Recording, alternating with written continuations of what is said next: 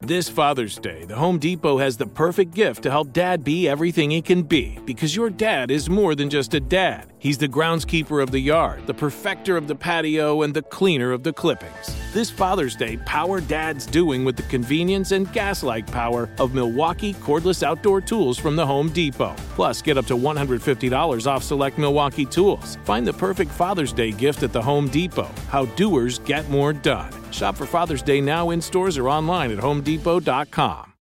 Diamonds Direct has done it again. This month only, get ready for an offer you can't resist. Buy a natural diamond engagement ring of 1 carat plus and receive a free natural 1 carat diamond tennis bracelet valued at $2,000. That's right, a stunning diamond tennis bracelet at no extra cost. Imagine giving her the ring of her dreams and her wedding gift all at once. So hurry into Diamonds Direct. Your chance to get a free tennis bracelet will not last long. Details at diamondsdirect.com.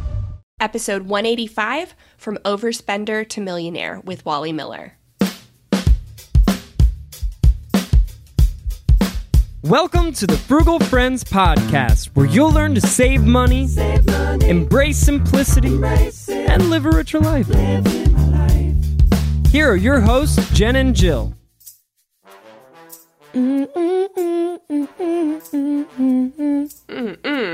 Yes, welcome to the Frugal Friends Podcast. My name is Jen. My name is Jill. And today we are talking with our friend Wally Miller, who you guys are going to love so much, relate to, and we're excited to share this kind of extended interview with her. It's so great. She's got so much inspiration and just tangible tips, so we're really excited to share this with you. But first, our sponsors. Also brought to you by Pumpkin Spice. Pumpkin Spice wants to remind you that she is not pumpkin flavored, nor is she reserved for just fall cooking. She is a spice mixture that you can put in pumpkin goods, but can also be used throughout the rest of the holiday season and beyond. Her collection of ground cinnamon, ginger, nutmeg, allspice, cloves. It goes well in coffee, but also in savory dishes like butternut squash pasta or roasted vegetables. So don't let your pumpkin spice languish another year in your pantry. Get creative and let her add interest to your dishes year-round. Wow. I really hope spice. PS paid us a lot for this. Yeah, well, she's got money to spare. You know, it's her season. She's got money to spare. And she's she's got a lot of followers. Yeah. Okay, so if you've got your pumpkin spice beverage or snack in hand, let's hear from Wally Miller. She is a first generation millionaire in her family. She is just this powerful Latina woman who is so nice and so fun, and you're going to love. We didn't really touch on her story about how she bought a home in Northern California, no less, and she got roommates, and instead of, investing or doing quote unquote wise things with the money, she just blew through all the rent money. And this kind of was like a catalyst for some of her journey. But I think you're just going to relate so much to her, and definitely wait till the end of the interview for some really actionable takeaways for being more intentional with your spending so you can overcome that overspending tendency and get on the track to becoming a millionaire. Let's do it. Wally, welcome to the Frugal Friends Podcast. Hi, I am super excited to be here. It's so nice to speak with you guys this morning. Wally, you've got such a neat perspective and story, and I think our listeners are really going to resonate with what you've got to share here and just the inspiration, I think, that you bring to the table. So let's get into it. Can you tell us a little bit about your story? I know that overspending is a part of that, but let's just start from, a bit of the beginning. Tell us a bit about yourself. Start from your birth. Yes. So I was born, actually I was born and raised in New York City. I am a daughter of an immigrant. My dad immigrated here when he was like 19 years old. And we basically lived I would say we were part of the low income community, right? My mom, for the most part, was a stay-at-home mom, and my dad was the sole income earner. Now, I come from a big family. I am one of 5 and I am the oldest. But I will say it wasn't until probably I was in junior high school that I kind of realized that I would even say even older than that I realized that we were in the low income category. And the reason for that was that in the Bronx, it's the poorest borough in New York City. So everybody was like us. But even with that, there were a lot of things where we were different. So for example, having 2 parents in the household was a huge privilege. It was very different from a lot of my friends. And even something as having like 2 cars, right? Like my mom drove the minivan, like an old minivan, and my dad had like an older car. But like the fact that we lived in New York City, lived in the Bronx, I had 2 parents and both of them had cars. That was like a very different thing. But yeah, it wasn't until I would say maybe I was in high school that I realized how different I was. What brought that awareness for you?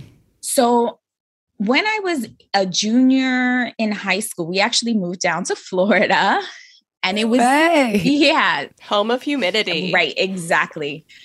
Jen, we talked a little bit about this, but the struggles of having curly hair and living in Florida, right? So we moved to Florida, and it was like central Florida, about an hour south of Orlando. And it was at that point that I realized how different the world was, right? So going to school in the Bronx, living in the Bronx, we had it was super diversified, right? So there were a lot of Latinos, there were a lot of Black people, there were a lot of, like everybody was like us, versus when I went to Florida and I was like the only Hispanic, the only Latina in many of my classes. It was like very different. And also I realized like, there were some of my classmates who had cars, and these were like Mazda Miatas, and they're like, 16, 17 years old. So it was at that point where I had a huge culture shock. I lived in an apartment my entire life. So realizing that people had homes with like picket fences and things like that was kind of where I realized like, wow, the world is so much bigger than like, than what I really thought of. Yeah.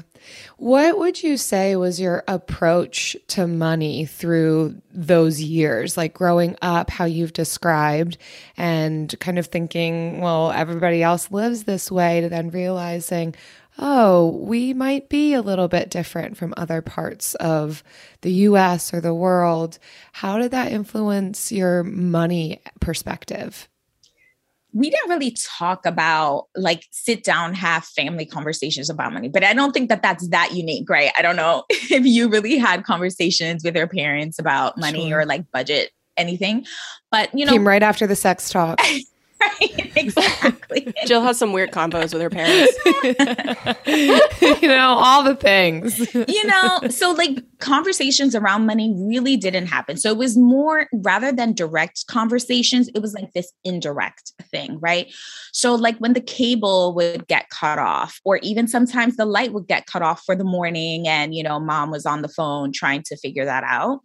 Or if I knew not to ask for certain things. So like we got a brand new pair of sneakers at the start of the year. I'm from New York, so we say sneakers. Some of you might say tennis shoes. So we would get, so it was like, yeah, we would get some new clothes at the start of the year. And that was kind of it, right? And I never really asked for much. I remember like one year I wanted a dictionary, for Christmas. Like that was like my prized possession for many, many years. So it wasn't that we really had conversations about money, but I knew that there wasn't a lot of it. And so I just knew not to ask. And of course, I did hear when I did ask for certain things, like we don't have money for that, or maybe next time, and next time really never came. So when I, obviously left my parents' home and started branching out, it was really nice to begin earning money. Now, I remember like some of my first jobs, I didn't even know what to do with money. I literally would walk around with like a paycheck in my wallet and like didn't really have a concept of like how to spend it. But that didn't take very long for that shift to happen before I like realized, ooh, I can buy things with money. And that was kind of where the problem started.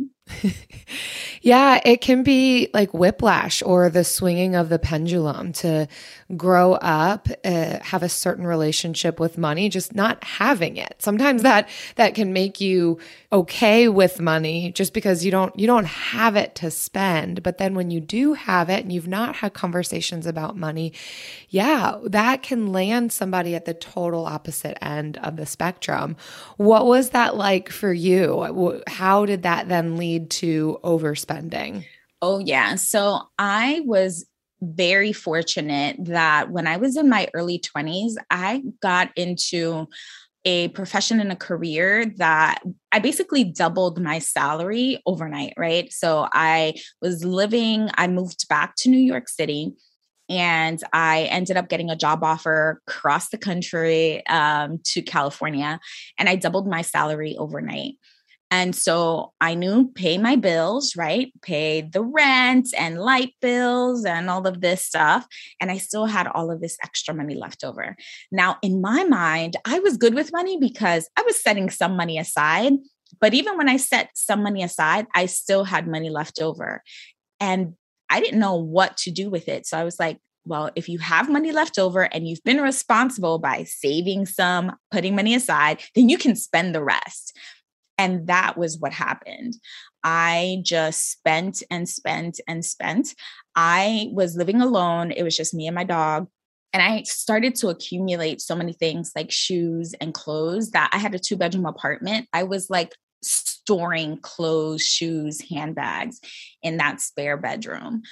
And I had this realization, I don't know if what kicks it off. I don't know if it's a certain amount of money or an age or the work history, but I remember receiving a Social Security Administration like earnings record. And it lists like from that very first job that I had, working the summers and Burger King all the way to my current job. And it listed all of the money I made, so from like $600 to $700 to like thousands of dollars. And when I added up the entire amount of money that I had made in my lifetime, and by this point I was in my maybe late 20s, I realized, I added up all the money and I was like, what in the world happened? Like, where is all of this money? And that was the realization that I had, like, I am not doing something right. Like something is wrong here because it doesn't feel like I've made that much money. What a document to receive in the mail from the Social Security office. It is crazy. And for those who don't know, like to get your Social Security, they track how much you make every year based on your taxes, and they give you an average of your highest 30 or last 30 or something. And so occasionally you will get these documents just to keep track. And it is like you never realize how much you're spending until you see this is how much I've earned in the last 5 years. Right. And what have I saved in the last 5 years? What what kind of wealth have I built? Right. Well, and also it's this whole thing, like, where did this money go? Because when I looked around, I was driving like a 5 or 6 year old Kia, right? So it wasn't like I was buying these elaborate things. Even with my clothing and shoes options, it wasn't that I was spending, thousands of dollars on a pair of jeans or a handbag. I was like shopping at Ross and Marshalls and, Nordstrom Rack and Burlington Coat Factory. So in my mind, I was frugal, right? I wasn't spending a lot of money on one item, but I was buying a bunch of cheap items and buying a lot of it. And so it was, and to your point, Jen, you can actually, I don't even know if they mail these out anymore because I haven't received one in the mail in a while, but you can just go to the Social Security Administration website and sign up for a free account. And I recommend everybody do that. So if you've never done that, just go to ssa.gov and you can get a free copy of your earnings report or earnings record and just kind of do that exercise to see if there's any surprises there for you. Wow. It does cost a lot of money to live. I know I get so disappointed at the end of the year to realize man, why does it just cost so much to just survive and breathe in this world? Have fun. I know, yeah. But you say something really amazing, Wally, on your website in your About You section. And I think even what you're describing now, the difference, realizing the difference between being quote unquote good with money versus knowing how to build wealth. And I think there's so many people who can resonate with that. It can't just be a measurement of, well, I'm not going into debt or I'm buying things on sale. Sometimes even that makes us not actually that great with money. I hear this constantly from people, like, I'm good with money, but they're not saving, they're not investing, they're not thinking about retirement, they're just not going into debt. That's what they mean by that. Yeah. This is exactly right. So in my mind, even some of because I was always kind of like a personal finance nerd, so I was one that I would like turn on PBS and listen to Susie Orman's like retirement specials. Now, I didn't understand everything that was going on, but I didn't always resonate because there were a lot of people who were struggling with the debt and credit card debt and things like that. So in my mind, I didn't have credit card debt. I paid off my credit card at the end of the month. I was good, right? But I was missing that piece. I was missing the piece of building wealth. And that term even was not part of my vocabulary. Wealth building wasn't a conversation or part of, our family talks at all, ever. And so it wasn't until later, and we can talk about if you want, we can talk about how I began to understand what building wealth was and how that was sort of the missing piece. But, to your point, I was always frugal, right?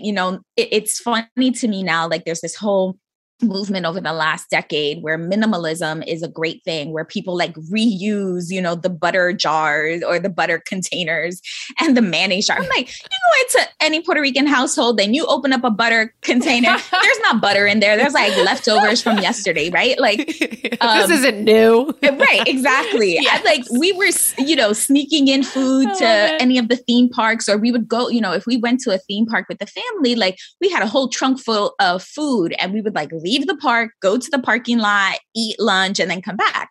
So it was we did a lot of these frugal things. And so in my mind, I was frugal. I wasn't spending, $200 on a pair of jeans.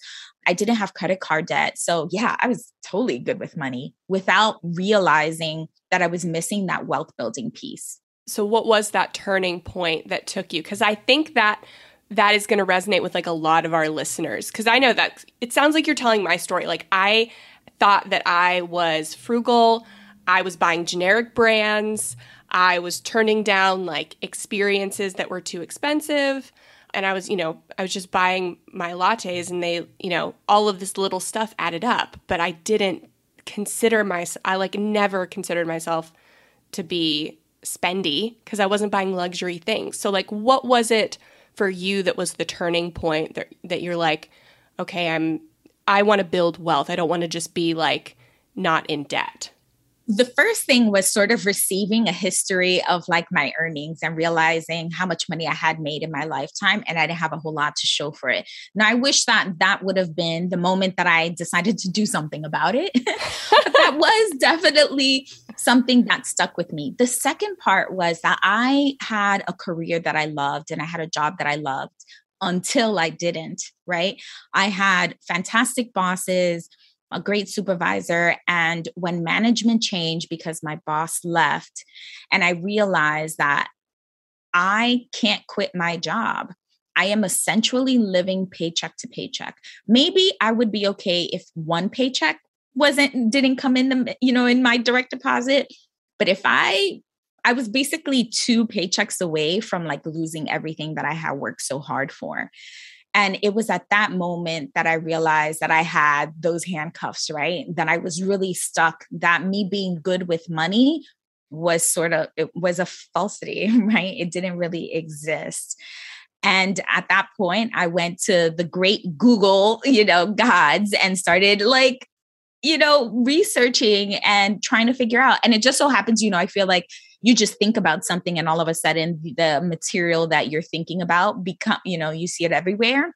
And I saw this article about this couple who had quit their jobs in order to travel the world. And that was something that I always enjoyed. I love to travel. And so I began to read this article about how they were able to do it. And that sort of opened up the floodgates. And I went down like this rabbit hole of like, what are people doing? How is that possible? How could you, quit your jobs before the age of 40 in order to travel the world? And that was kind of where my mind opened to the piece that I was missing, which was that wealth building piece, that wealth building component, and how people were doing it was through investing. My favorite part about spring cleaning is that post-clean clarity, when I'm like, wow, I can finally think clearly. How was I functioning in that mess before? It's kind of like when you find out you've been paying a fortune for wireless when Mint Mobile has phone plans for $15 a month when you purchase a 3-month plan. If this sounds like the type of spring cleaning your finances need right now, then it's time to switch to Mint Mobile and get unlimited talk, text, and data for $15 a month. All plans come with high-speed data and unlimited talk and text delivered on the nation's largest 5G network. Plus, you can use your own phone with any Mint Mobile plan and bring your phone number along with all your existing contacts. To get this new customer offer and your new 3-month unlimited wireless plan for just $15 a month, go to mintmobile.com/frugal. That's mintmobile.com/frugal. Cut your wireless bill to $15 a month at mintmobile.com/frugal. $45 upfront payment required, equivalent to $15 a month. New customers on first 3-month plan only. Speed slower above 40 gigabytes on unlimited plan. Additional taxes, fees, and restrictions apply. See Mint Mobile for details. Now that I have kids, I'm hyper aware of the information I put online. But unfortunately, there's only so much I can do. Our personal information is everywhere on the internet, and I don't have time to monitor and take it off every website. That's why I personally use Delete Me.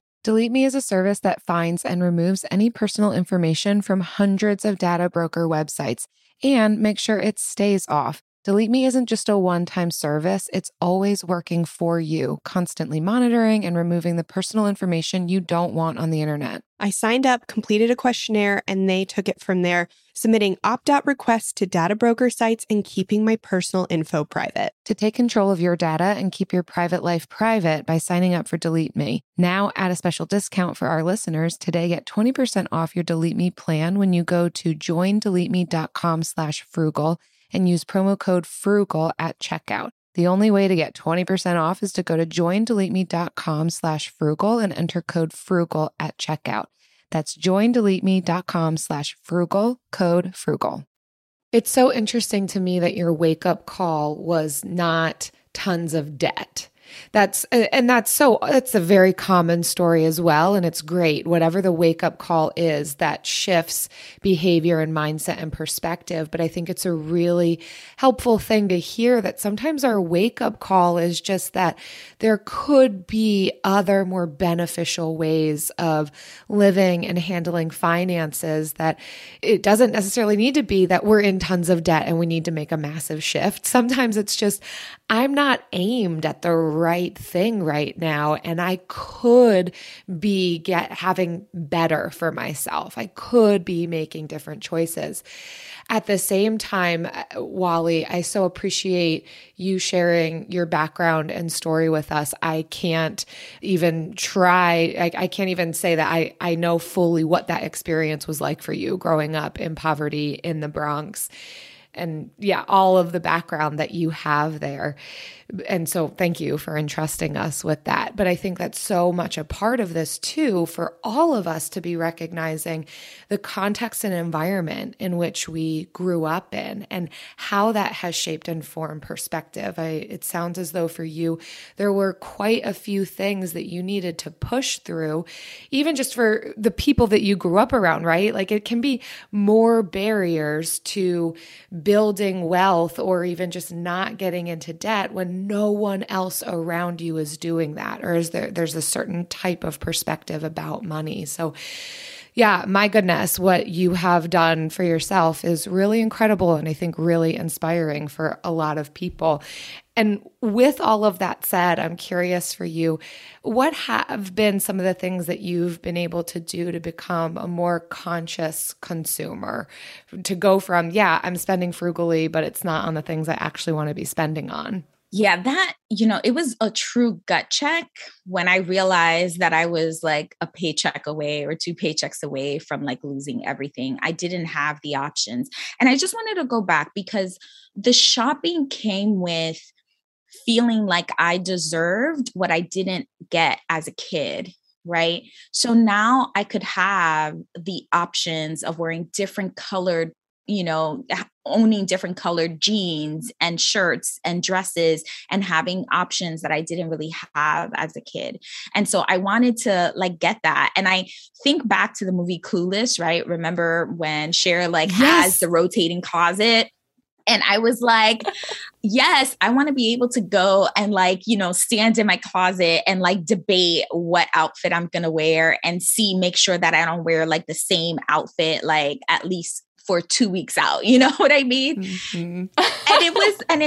I think about it now because I don't think that at that point I was thinking about all of that. When I sort of think about it retrospectively and I think about why did I accumulate so much stuff? It was really to be able to have the things that I didn't have growing up. And it made me feel good. It made me feel like it was proof that I had made it, that I had succeeded. And it was, again, a false veil. It was not a true reflection of what success means. The amount of stuff that you own isn't a real reflection of success. But I think in this society, sometimes that's what we're led to believe. Yeah, I'm convinced that most people's cars are that for them. People will drive brand new cars and as a anti-minivan, used car. Because it was easier for our parents to get used cars. Cars were cheaper. So we always had old cars. And I guess all my friends did too. And now all those friends, they all have very nice cars. And so there's a rental property. We live next door to these 2 efficiencies. And there are, no joke, 2 Mercedes-Benz parked outside. Yeah. Yeah. Little one, not efficiencies, but 1 garage apartments. And so, yeah, I really do see and I felt this and I was fine. I was an only child. So I don't feel like I was underprivileged, but there were things that just selfishly, I'm well, I couldn't have this growing up. So now I get to treat myself to it now. So I think it's just inherent and so much more when you actually didn't get to or didn't have available those things growing up. Yeah, absolutely. I mean, it is one of the, I also think back on, wanting to make up for the things that I didn't have. Also as a proof that I had succeeded, but it was also a lot of shopping mindlessly. I wasn't very intentional. I remember I would, be on my way to the supermarket and all of a sudden I'm oh, let me just hop into Ross. Let me hop into, some store. Let me go to the mall just to see if I could find something. And it was not intentional. I wasn't trying to buy a specific outfit for a specific thing. And again, because I was shopping at some of these stores, these discount stores, I thought I was being good. I wasn't buying the most expensive things. So I was being very mindless about my spending. And it's not about not spending. It's about being intentional. And I think that was the huge shift that I made when I began to really understand how people were able to build wealth. When I saw people were, investing and saving $100, $200, $300, $400 a month. And then now, thousands of dollars a month. I'm how in the world are they doing that? Well, I was spending hundreds of dollars at, Burlington and Ross and Marshalls and all these different stores. Right. And I will say cutting expenses was very hard for me. I failed at no spend challenges. And I know you all do these quite often, but to this day, I have never completed a no spend challenge. Now, I will say today, I don't need to do a no spend challenge because I only spend with intention and I have no regrets about if I'm going to spend money on something. I'm I've thought about it. I have a 48-hour rule. I have things in my Amazon cart that I've had for months, if not years, that I'm okay, maybe one day, but not today, Yes. Oh, that's so good. Just being patient with it and thinking more intentionally about it. Absolutely.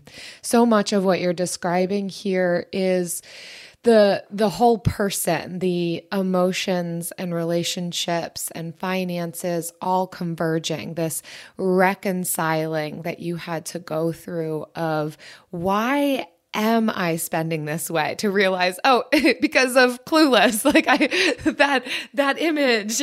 I mean, I'm sure there's a whole lot more there for you too, but yeah, to realize, I don't think that we can make massive shifts without understanding where have we come from and where do we want to go. It can't just be a where do I want to go, because our background is going to keep impacting us unless we look at it.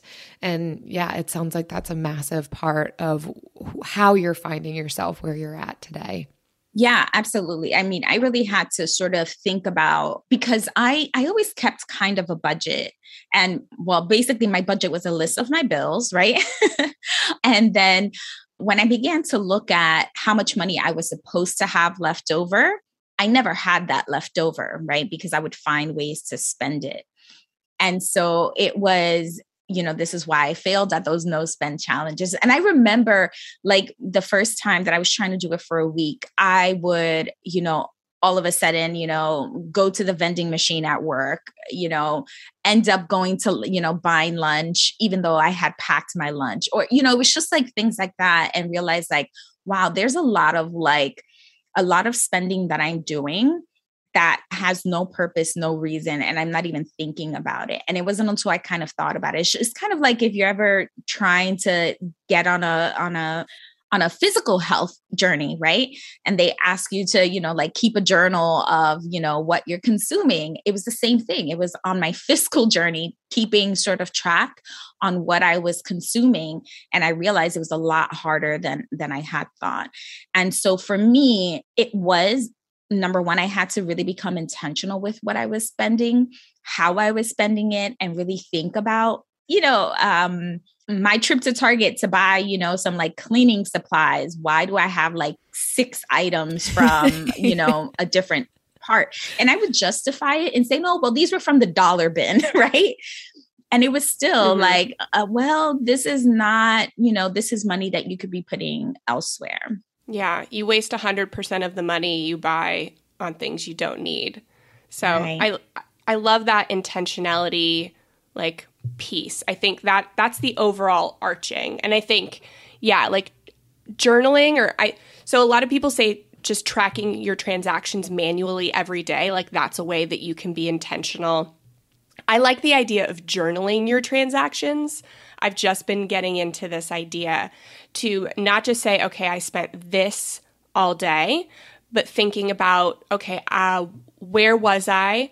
What was I doing before? So kind of like looking at the habit cues, like trying to figure out what triggered the spend.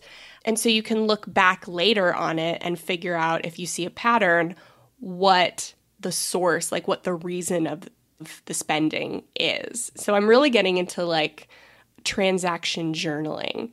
Is there anything else you used to be more intentional about your purchases? Yeah. I mean, knowing your emotional triggers, right? For me, it was boredom sometimes. Sometimes it was just like out of boredom. I would like surf the, internet.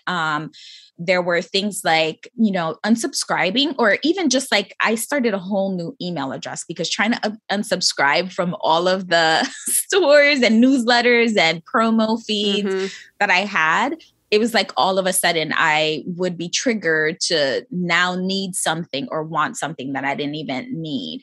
So being more intentional about everything that I spent, and also understanding the power of compound interest, because it wasn't enough for me, I don't think, and maybe for some people it is, but saving money just for the sake of saving money wasn't that motivating. Right? I think we all know that we need to put some money aside for the future. But it was understanding, like, if I spent this $20 today, if I, for example, invested these $20, what would that look like in a year or 10 years from now? And I feel like that was where I really started shifting. So I mentioned that I would look at my budget and I'm supposed to have, a few $100s left over. I would have like my budget would say that I was supposed to have like $250 left over every month, and I didn't have that. And when I became intentional about where I was spending money, and I was like, okay, can I put maybe not $250, but can I reclaim $100? And what would putting $100 away in a savings account and or investing, what would that look like? And again, I did those calculations of like, okay, if I invested this in, just by putting money away, more money aside, even in my like 401k, right? So that I didn't even have to think about it. What would it look like a year or 10 or 20 years from now? That was what made the difference. And I would do this, and I still do this to this day, every time I go to purchase an item, because I don't think there's nothing wrong with wanting something, even if you don't like necessarily need it, right? Like you might want a new jacket, but I think understanding the true cost of it, that is where the key thing came from it. If you understand like what you might be giving up, and that might be worth it to you. And so buy it without guilt. But the problem is that if you purchase something without really understanding what it's really costing you, that's where it's important. And also equating the amount of hours I would have to work in order to purchase that thing also was really helpful for me. Wally. That's great. Now the fun part. How did you end up becoming the first millionaire in your family? Yeah. So I always get like weirded out by this question, but it's usually, yeah, we'll keep calling you a millionaire so that you can accept it, so that you can take that identity and confidence. Yeah. But this also talks to like that whole like mindset work, right? Because our relationship with money, when we talk about money mindset, it's only like your behaviors, your reaction, your feelings towards money. And even that is still something that I have to work towards. I mentioned that in my 20s, I was making a really good salary, and I started making six figures around my late 20s. And so I did have money that I could really begin to throw at my savings account and also investing. And so I know that that comes from a very like privileged place too, because not a lot of people have that. But I hope that I've been able to relate that it doesn't matter if you're making $40,000 a year or, $100,000 a year, because it was pretty clear that I was making $100,000 and spending $100,000, right? I wasn't going into debt, but I was spending every penny that I own and being able to put money aside. And so it was sort of a journey of about a year or so where it took me about a year to really get a handle of my shopping, right? Because I was a complete impulsive shopper. So it took me about a year to really hone that in. Or rein that in. Once I was able to do that, I realized that now I had several $100s and then about $1,000 left over that I could really throw into some of my wealth building. And I started, number one, by doing something that isn't even all that sexy, but it works, which is really maxing out my 401k through my employer. And I worked for a government agency, so I didn't have a 401k, but I had something similar called a TSP, or a thrift savings plan. And so again, I didn't do it all at once. I couldn't do it all at once because I had to rein in the spending. But what I did is several times in the year, I would just increase that until it kind of hurt a little bit. And until I was able to meet that maximum contribution. Then I opened something called the Roth IRA, and the limit to the Roth IRA is $6,000. So these were very slow steps that I took. Now I ended up getting married. And so now we had two incomes. Now I am the main breadwinner of my family. So he's not a six-figure earner, but because we had reined in what our spending was, we really were able to maximize that extra inflow of cash to be able to reach our financial goals. And the same thing, we couldn't max out his 401k right away until, we just kept making decisions. And obviously there's raises and promotions and bonuses, anything like that, until we were able to start maxing out all of the retirement plans that we could. So all of our 401ks, both of our 401ks, both of our Roth IRAs. And it took me from 2016 to 2021 to reach that $1 million point. And that sounds like it happened really fast. And it did. And a lot of that really has to do with the health of the market that we're in, but also being really consistent. We weren't day trading. We didn't have like all these like meme stocks. We were doing the very lazy thing. And so I just want to really encourage people. I don't know what's going to happen in the next 5 or 10 years, but if you are just slow, steady, and dedicated to making those small choices, if you can increase your income and if you can reduce your expenses, and the difference between both of those things really is the key to wealth building. And this is all while living in some of the most expensive cities in the country. So it's not like you were making all this and living in Florida. Like, you were making closer to an average income for where you were living. Yeah, I hear this all of the time where people are like, oh, where I live in a high cost of living area. Like, we lived in California, in Northern California. So it was expensive to live there. And then we moved to New York and we made some really conscious decisions about where we lived, right? It was important to us not to, like have ramen noodles and rice and beans. And we don't. We live a very full life, but we have decided what that full life means. That full life doesn't mean having a BMW and a Mercedes-Benz, right? That full life doesn't mean, never cooking and, and, only eating takeout or going out to eat. Like, this is what is most important to us. And here's a really good example. My husband, it's really important to him. Like, food experiences are really important to him. I don't really care about those as much, but it was really important to him. And what we realized was, okay, rather than spending a little bit of money on takeout and going out, we have a food budget and we can decide how we want to spend. We have a dining out budget and we can decide how we want to spend it. We can, go to Olive Garden or Cheesecake Factory or something like that. Or we can choose a really nice restaurant once, right? Or twice in a month instead of going to Olive Garden 3 times a month, right? So, and sometimes we do choose that. That's fine too.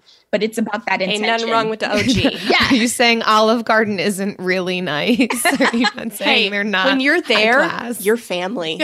Okay? It doesn't have to be nice. Hey, that's why you can wear your sweats. I love the unlimited salad and soup. Fill up bring your on own the TV. salad and breadsticks. Take that meal home. Make it last all week.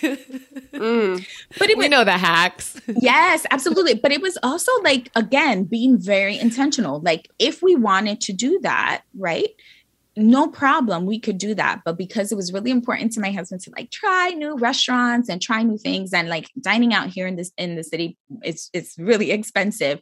It was like, okay, instead of going to like, or even like Uber Eats or Seamless, instead of like doing those type of, using our money for that type of dining out, like, let's focus, let's pick an experience that we can go to. And it might just be once or twice, but guess what? We ended up valuing it a bunch more because we could only do it once or twice a month. And now we could add more if we wanted to, but it's just fine. Like, for us, it just makes us content and we appreciate it. Sure. What you're describing is both good for the now and the future, right? Sometimes I think we can have sights on that millionaire thing, but it's like, to what end? Or just focusing on retirement, or just focusing on living a good life now. But I think what your approach is beautiful in that it both is aligning with values and a full life now, and taking care of yourself for the future, because who knows what capacities and abilities are going to look like 15, 20, 30 years down the road. It's a fun thing to say, millionaire, I've become a millionaire, but it also sounds like there's so much rich wisdom that has come to you through this, and just a really enjoyable, full life now, again, and in the future. Yeah, absolutely. I mean, it makes, I'm sure some of your listeners might be familiar with like the FIRE movement, financial independence, retire early, right? And there's some people who want to like scrimp and save every single penny and just like, live bare minimum for the rest of their journey until they can be financially independent. And that was never a journey that I wanted to do. Like, I wanted to be. It's a very few people is that right for. if anybody. Yeah, exactly. And for me, my husband valued, dining experiences, and I really valued traveling. And so I wanted to be able to continue to travel while also building wealth.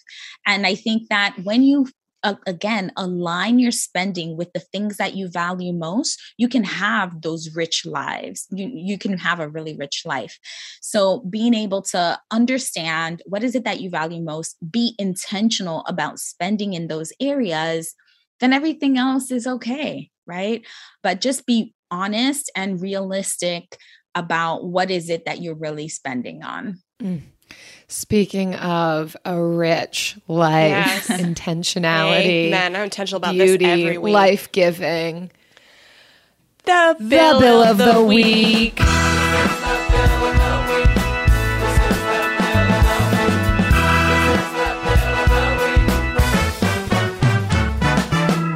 That's right. It's time for the best minute of your entire week. Maybe a baby was born and his name is William. Maybe you paid off your mortgage. Maybe your car died and you're happy to not have to pay that bill anymore.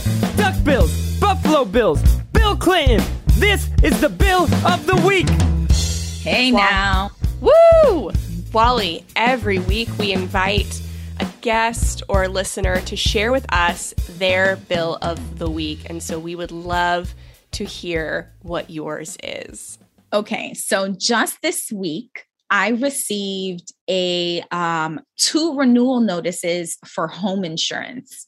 Now, if you are a homeowner, you understand that you need homeowners insurance, but you should only have one policy. And what happened was that last year, after doing a little bit of comparison shopping, I canceled one of my homeowners insurance and got a new company and established homeowners insurance with that company. But realized that when I got the 2 renewal notices, that original homeowners insurance policy had never canceled. Not only that, but they never, they charged me for it. So I paid, or through my escrow, right? So through my mortgage company, I paid for 2 homeowners insurance. So I had to give both of them a call to figure out like what was happening, like what happened, and called my mortgage company to understand what happened. And with a simple call, I called the old homeowners insurance, was able to cancel that policy, and they were able to post-date the cancellation. And I will now be receiving a refund. So I feel like the moral of the story is just to kind of keep track. And again, make sure that you know where that money is going, because I paid 2 homeowners insurance policies without realizing it. Yeah. And so that was sort of the bill that I had. And I guess the second lesson is to, yes, even if you are happy and content with your homeowners insurance policy, it's okay to comparison shop. Even with the renewal notice, I looked at what both not only what the amount was, but also what was the coverage. And it seems still to this day, it seems like the new policy that I had was offering me the same amount of coverage for the same price that the old one was for less coverage. So yeah, that is my bill for this week. Nice. Amazing. So recent too. Oh yeah. It takes, again, speaking of intentionality, just paying attention, opening your mail and doing the hard thing of making the phone calls and making these things right and saving money along the way. And then shopping. Yeah, there's so much wrapped up in there. Shopping for those insurances. Because those are like the, $100 decisions versus the, $5, $10 decisions that we make to save money on a daily basis. When you're being intentional about your higher expenses, you can save more easily. Mm-hmm. So that's great. Thank you so much, Wally. Yeah, absolutely. And Jill, to your point, it wasn't that had I opened my mail and understood what I was reading, like when I think about when I was doing my taxes, you have to like list the amount of money that you spent on insurance. They sent me the information of how much money I spent on insurance, but I didn't pay attention to like, hey, that looks like double than what it should be.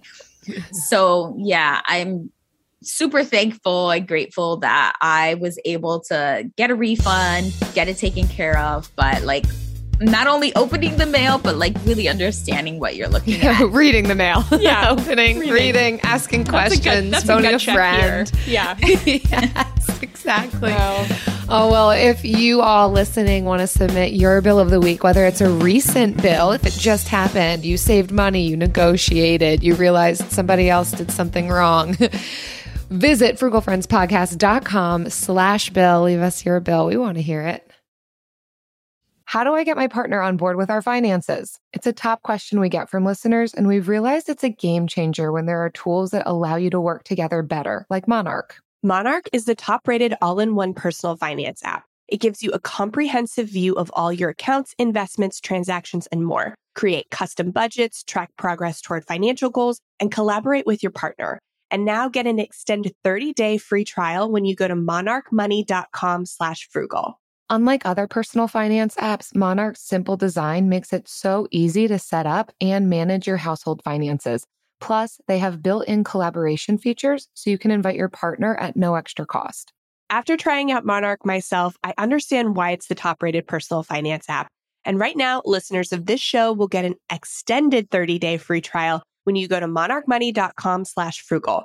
That's monarchmoney.com/frugal for your extended 30-day free trial. Go to monarchmoney.com/frugal for an extended 30-day free trial. When it comes to ensuring your company has top-notch security practices, things can get complicated fast. Vanta automates compliance for SOC 2, ISO 27001, and more, saving you time and money. With Vanta, you can streamline security reviews by automating questionnaires and demonstrating your security posture with a customer-facing trust center. Over 7,000 global companies like Atlassian, Flow Health, and Quora use Vanta to build trust and prove security in real time. Listeners can claim a special offer of $1,000 off Vanta at vanta.com/special. That's VANTA.com/special for $1,000 off Vanta. And now it's time for the lightning round. So today's lightning round is going to be pewing off our most recent impulse purchases. Pew, pew, pew. That's what I was thinking. Pewing? It sounded horrible when I said it out loud. I know this now in hindsight. I don't even think that that's a word. It's not a word. And I thought I was making it a word is gross. Okay. Anyways, we are going to be sharing. I was just trying to mix it up, Jill. Okay, yeah. We're in the mix. It didn't Here we work. go. All right. You gotta, we're almost at 200 episodes, still trying things out. So sharing our most recent impulse purchases, because the intentionality, the journey to intentionality with your purchases never ends. There's no, okay, now I am a conscious consumer and I never have to think about this again. Jen loves getting vulnerable. I do. And transparent in the lightning round. I love showing people that we're not perfect. Especially Jill. I gave all the tips, but we still fail. Perfect. So, yeah, that's it. And Wally, as our guest, we'd like to put you in the direction of the lightning first. Pew. Yeah. Show us your imperfect first. Oh, yeah, seriously. Okay, so I recently got a puppy. He is 19 weeks old. And so all of my impulse purchases surround things for him. Because he's so cute. Because he is that so cuteness. cute. It'll get you. I know. Bring it. I know. So I'm always, now go down the pet aisle or, shopping the pet section for any cute items that I think he would love. And, at the end of the day, he just wants to chew on a plastic bottle rather than the toys that I have for him. It's like Jen's son. they have toys, but he just ends up playing with sticks. He also just ends up chewing on plastic bottles. So it's same, really. Same.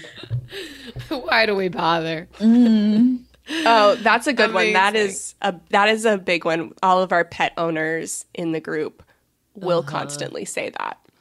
Do you have pet insurance on your puppy? Yes. So, that's a big one that I've heard is a really great worth the money expense. So I would say that you definitely need to, I don't think that it's fantastic for everyone. Now, I had a lab mix. He was a mutt. And so when I add up all the expenses that I had to pay for, like vet bills, vaccines, and then like his end of life care, him not being insured ended up working out because he rarely needed to go to the doctor until really his end of life. But the dog that I have now, he's a French bulldog, and they tend to have more, sort of health issues. And so I, was thinking about like, I don't know what's going to happen, and insuring him now as a puppy versus, waiting until the issue happens. And then now he's not insurable would have been an issue. So, but pet health insurance is insanely expensive. We were looking at prices that were, $150 or more a month to get him insured. Yeah, it was really, really pricey. And we ended up, right now is open enrollment season for so many people who are at their W-2 jobs. And through my employer, they have a health insurance kind of discount pet insurance policy. And so I did some comparison shopping about trying to get pet insurance on my own versus getting it through my job and what that would look like. And I think it was just on Saturday or Sunday, we finalized the paperwork to get him insured. And yeah, we're saving so much money by that. I mean, I think the least expensive insurance policy that we found was like $850 on our own. And through my job, it's like $625 for the year. That is this right now is the first time I have heard about being able to get pet insurance through your work. Same. I don't have a pet, so that's probably partially why. But I had no idea that was a thing employers were doing. Well, what great timing. So if you have a pet that you want to get insured, try that out. Check it out. Such great timing. Yeah. Yeah. And I had to, so I emailed my human resource department, and they were like, I don't know, call the insurance provider. Yeah. So, but I did, I emailed and I said, hey, what, and this is actually not just towards pet insurance, but what discounts are available to the employees of X company? And they gave me a whole list of like, you can get discounts for theme parks, museums, home insurance, pet insurance, short-term disability insurance. So these were a bunch of perks that we have as employers of the company. So definitely look into that. Ooh. Yeah. We're getting our money's worth here. Yeah, bonus. Ooh, Holly, on this lightning round. Right.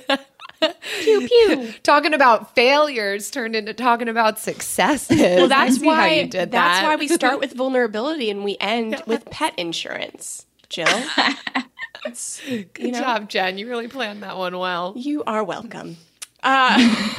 Jill, you're next. Okay. Well, this may not make you too happy, Jen, because personally.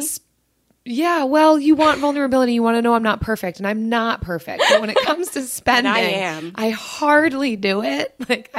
And when I do spend, it is very planned. But here you go. I did go to the grocery store last night with a list, which I'm getting better at. I made a meal plan. I have all of my meals planned out for the next 7-8 days, have a list to go with it. And really was like, if it's not on the list before we go to the grocery store, we're not buying it. This is what I verbally said to my husband, Eric. Well, your first mistake was taking Eric. And then I broke that rule. Yes. When he comes. Oh. Yeah, no, I don't take Travis to a grocery store. Extra stuff gets put in actually, and this was a problem too. We went separate directions. He had a shopping cart and I had a shopping cart, and we have a shared list. So it's like a Google list, and we can check it off, and it like real time, it like takes things off the list. We actually love it. It's like a fun thing for us. Yeah, now. But 2 carts, you are too small people. So then he's showing up with all this stuff in his cart. Anyhow, my impulse, what was not on the list was olives. I really like olives. Didn't put it on the list, but I did put it in the cart and bought it impulsively. Oh my gosh. That's awesome. There you I go. love It's that always answer. food. My impulse. It's funny because I looked back at I literally write out my transactions every 2 weeks. So it's a regular thing that I do. So I was actually able to go back and look like, what did I impulsively buy? And I do it in different categories: food, miscellaneous, gas, and parking.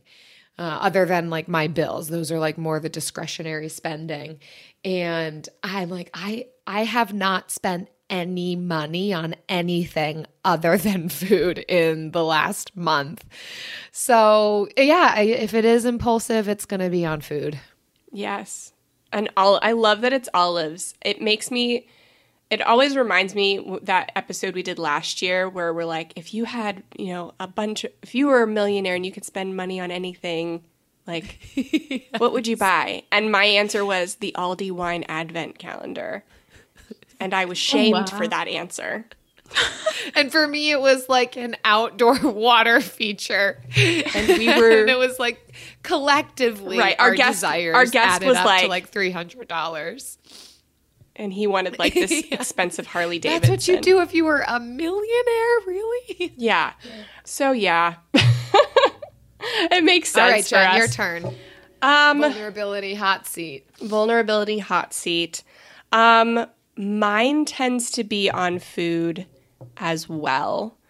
I would say I went to Aldi and I got, I don't know if you can see it, a candle. The blue one's always been there, but I got this pumpkin candle.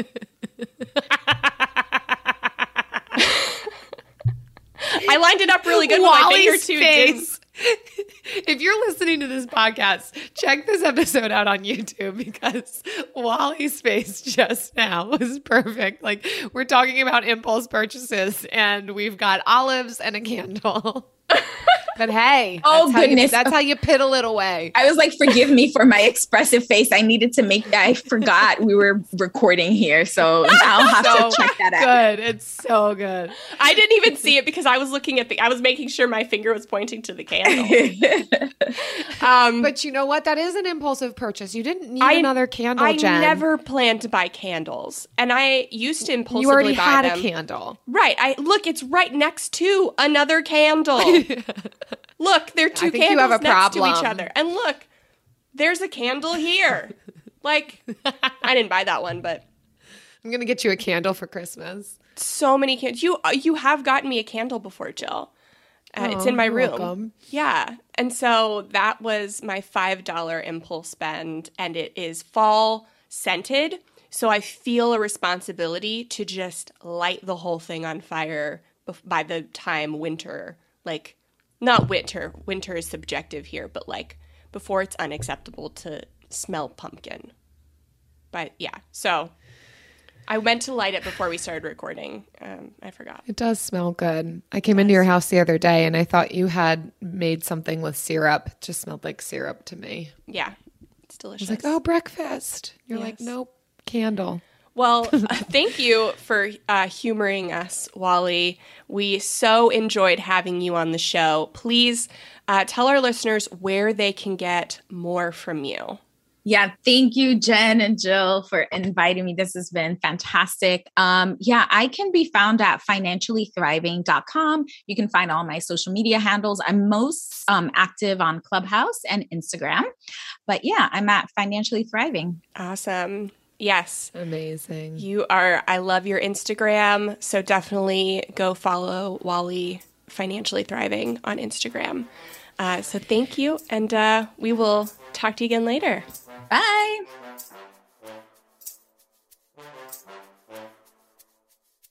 Whew, another good one for the books. Yes. Jen.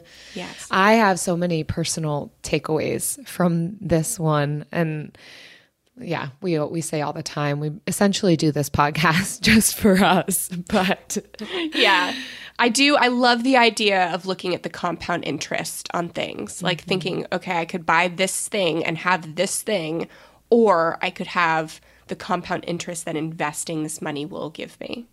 and then I can buy more things. The reminder of intentionality and values-based spending, I think that message is never going to get old. It's cool to hear how others are going about that, because one approach is not all approaches. So it's really neat to hear her story and how she's going about that. So yeah, definitely check out more from Wally on her website and follow her on Instagram. Good stuff there. Thanks so much, everyone, for listening. We want to thank you for your kind reviews on iTunes and Stitcher, like this one. It comes from Ahijalawalhead. It happens That's to close. be 5 stars. New listener and loving it. I very recently started listening, and so far, the best thing I've learned about was the Frugal Friends Summit.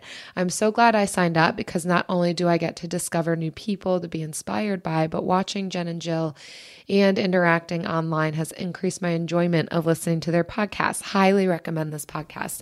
Oh, really cool. Thank you. Yes, the summit Yes. was amazing. We plan to do this now again. We're hoping it's an annual thing. But I love that this review mentioned watching us and how that might help to engage with it even more. And just as a reminder, we also put out our interviews on YouTube. So if you are a visual person and that helps you, feel free to check out these interviews on YouTube, like this one with Wally and other interviews that we've done. And then look forward to the summit, stay tuned for that. Stay tuned. We also want to thank our friends who share these episodes on social media. So when you share the latest episode and tag us on Instagram, we are going to add you to our monthly drawing. For every 5 tags and reviews we get every month, we're giving away one of our challenge binders or planners. And this month it is the values-based budget binder. So that is exciting. So keep leaving us reviews on iTunes and Stitcher, and send the screenshot of that review to frugalfriendspodcast@gmail.com. That's our email. That's how you enter to win that drawing for the values-based budget binder. And don't forget to tag us on social. See you guys next week. Bye. Frugal Friends is produced by Eric Sirianni.